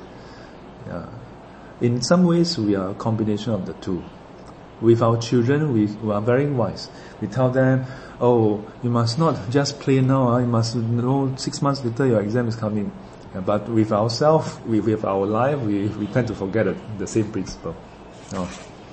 right livelihood. Avoiding wrong livelihood, the proper use of wealth, a family man's happiness. So avoiding wrong livelihood, part of the Noble Eightfold Path. There's right livelihood, there's wrong livelihood. Yeah? So those livelihood that involve killing, stealing, sexual misconduct, involve the trade of life, sale of weapons, and so on. Yeah, these are to be avoided. Yeah, when we look through the sutra, then we'll go into more details. The proper use of wealth, the Buddha mentioned about separating it into 4 parts. In the Sigolabhada Sutta, he also mentioned, this is one particular sutta that highlights it explicitly. A family man's happiness. The Buddha mentioned about how a lay person, a householder, here the term is family man. In the sutra, the translation is often a householder. Yeah, basically a lay person. So a lay person can have happiness. Why not? Yeah, but what kind of happiness? Happiness of acquiring wealth through through their own sweat of brow in a righteous manner. Basically, right livelihood. Yeah. Then with that wealth, to buy things to please yourself, yeah, and others. Yeah. Or to own things. Then further to buy things to please others. Yeah. A different kind of happiness. We will go through that. Woman of the home. Again, highlight what are the roles and duties of the woman at home. The community. 6 roots of dispute. 6 principles of cordiality. This is what we call 六合敬. Purification is for all 4 castes. 7 principles of social stability. The wheel-turning monarch, bringing tranquility to the land. So the 6 principles of cordiality, basically body, speech, and mind. Right, then the view, and then the precepts and the benefits. Yeah. So it is about how for a group to live in harmony with cordiality, everybody should relate to each other with love and compassion in terms of their body, speech, and mind. And then to share a common view. Yeah, that means their mindset should be aligned. Yeah, if they have differing views, then hard to be cordial. The rules that apply to them should be a standard rule. Everybody should follow the same rule. Yeah, you cannot have some people have this rule, some people don't have that rule. You can see very clearly how having double standard will cause people to, oh gosh, the book is really talking to us.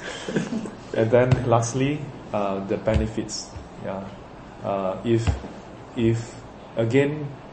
the benefits is not equal, then you cannot be in harmony. Yeah, you cannot be in harmony. In particular for the Sangha, then it refers to that everybody must observe the same rule, we must have the same right view, same rules, and when there's offering given, then everybody should get equal amounts. Yeah. But is preference a wrongdoing? I mean, I think everybody has a preference, right? So when there is preference, there's actually inequality. In Buddhism, we don't simply say this is right doing or wrong doing. Take preferences as an example. We don't go around saying that, oh, you have a preference, that's wrong.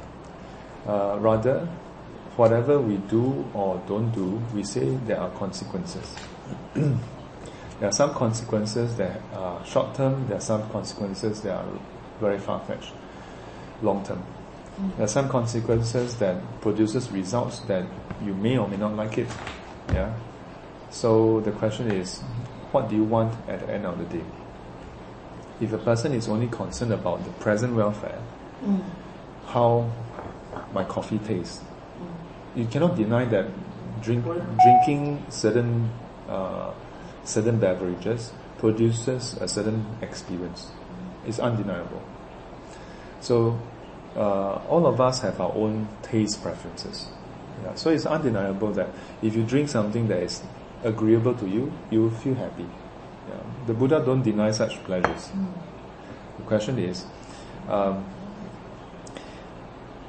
is this form of pleasure a long-term or short-term thing? Number one. Number two, if you can have your preferences, no problem, and you can enjoy it. But if you cling on to that preference, and as a result of that clinging, suffer when you don't get your preference, then is your preference still giving you pleasure? Yeah. If a person insists that is still giving you pleasure, then sure, go ahead.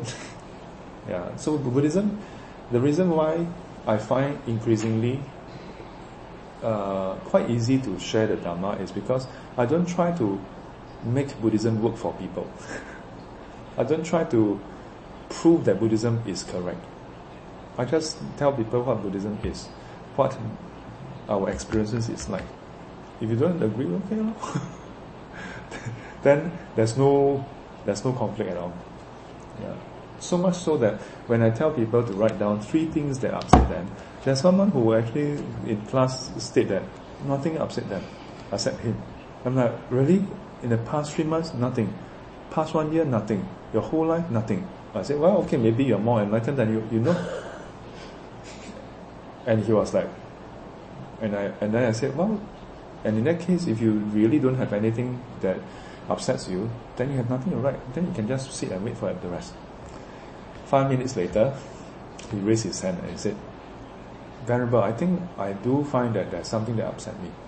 Then he mentioned about how when you go to Buddhist library for classes, he arrived 1 hour earlier and he still cannot get the parking lot. 7:30 class, he arrived at 6:30, he still cannot get the parking lot. You see, the thing is that if he can reach at 6:30, he can come by public transport, right? Well, that's true, but besides the point. That's causing his own pain. Actually, there are other alternative locations for him to park. It's just that he insists on that lane, maybe. I think he's lost. So, I usually know about this, but I don't highlight this. And his point was that, the next point that he made was that, but this frustration, go away very quickly. I'm not upset for long anyway. So I said, okay, and are you okay with having occasional moments of being upset? Because if you are, I'm not in the business of making you so enlightened that you don't have even these spikes of displeasure. But if you find that one day you find this dissatisfying, that you want to live a life that don't even have this kind of spikes that upsets you momentarily, then you can come to Buddhism. Then you realize that, Buddhism is just this way. You don't try to sell itself. In fact, when you were in class, you asked me to write the 3, I couldn't write also. Because like now you mentioned about the parking lot, it just come and go. Yeah. It's so short term that you don't even put it in your mind until the next week when you encounter it. Right? After that you found a parking lot, you already totally forget about that. Yeah. So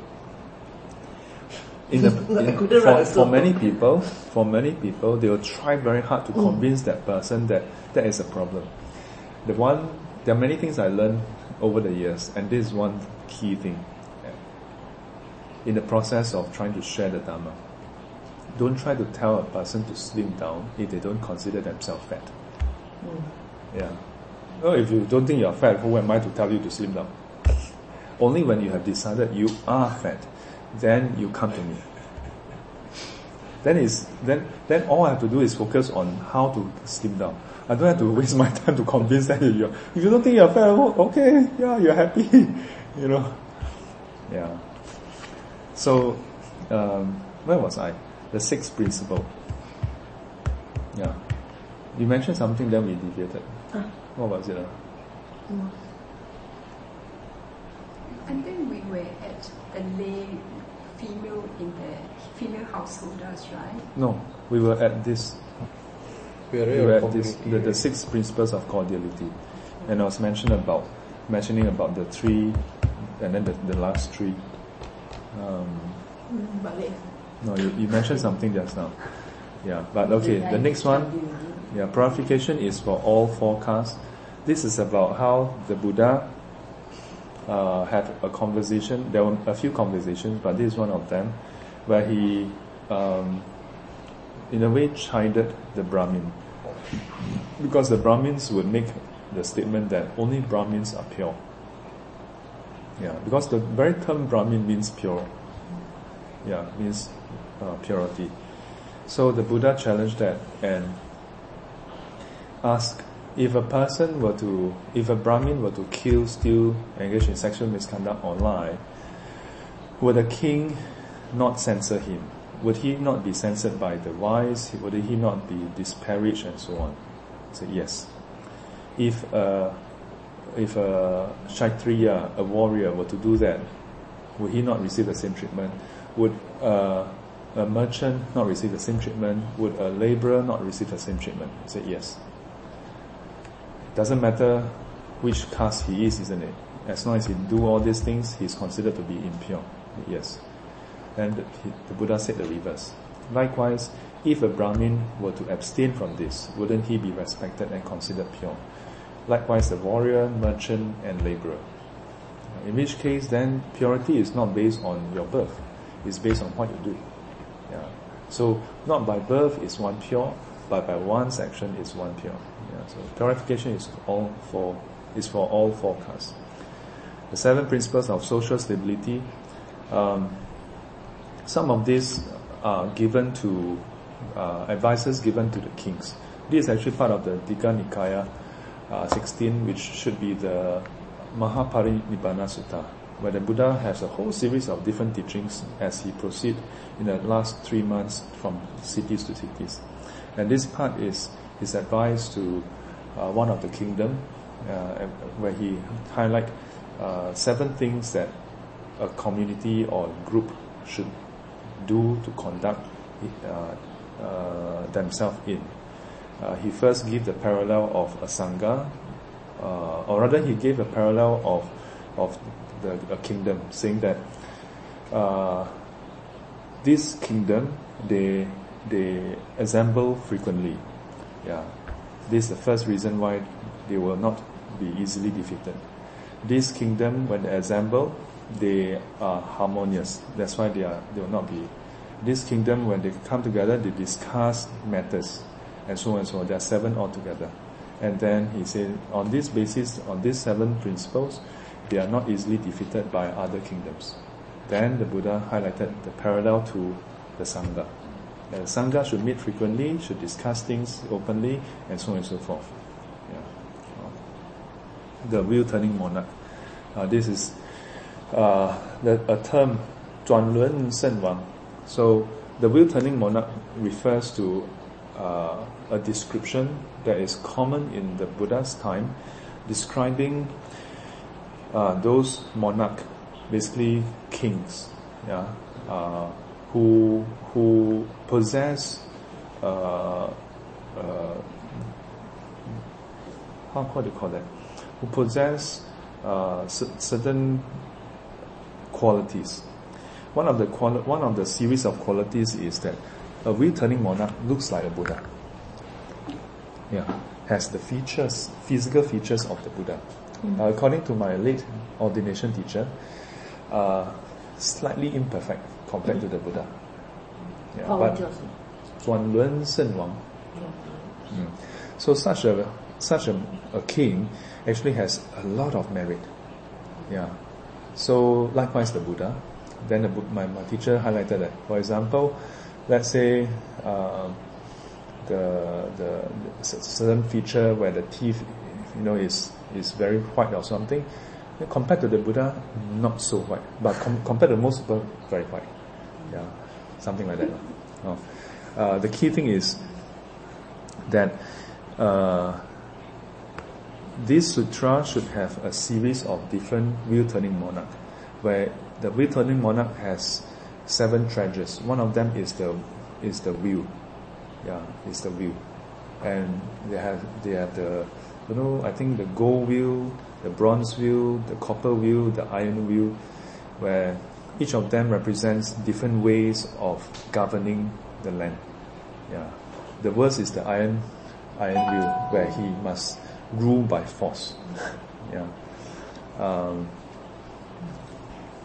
there's mention about how the wheel-turning monarch will actually establish the Dharma as a principle across the land.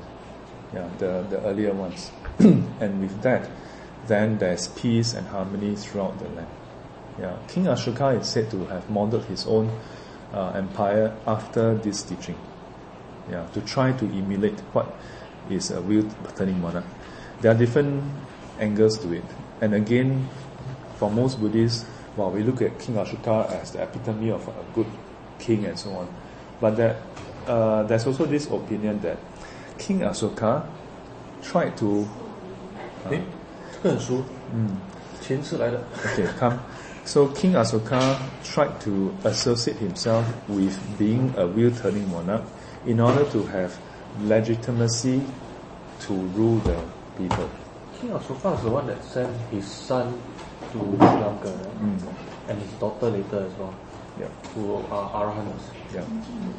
And King Ashoka is the one who waged massive wars across the whole of India, and in a way sort of like conquered unified. And then it's said to have like came to his senses. I can't remember the circumstances, but he's said to have came to his senses and then embraced Buddhism. And rule with compassion. From what I read Yeah. the story to be, the parable, Yeah. that's where he started to Yes. hold far by sending his son, daughter, Yes. all out. Yes, Okay, King Ashoka. Yeah. That's one of the more famous Yeah. kings, right? yes. So bring tranquility to the land, again from Digha Nikaya. We need to look at the sutra itself. I'm going to stop here. So when we come back, we'll go through the table of contents again. I may seem to be going through in a lot of details, but this is just in brief to give you a flavor. And I hope that this will help us to see how the flow, of the text is. Yeah. So, Yeah, at least now we can live happily in the present. yeah. Yes. Until the next exciting episode on Fortunate River.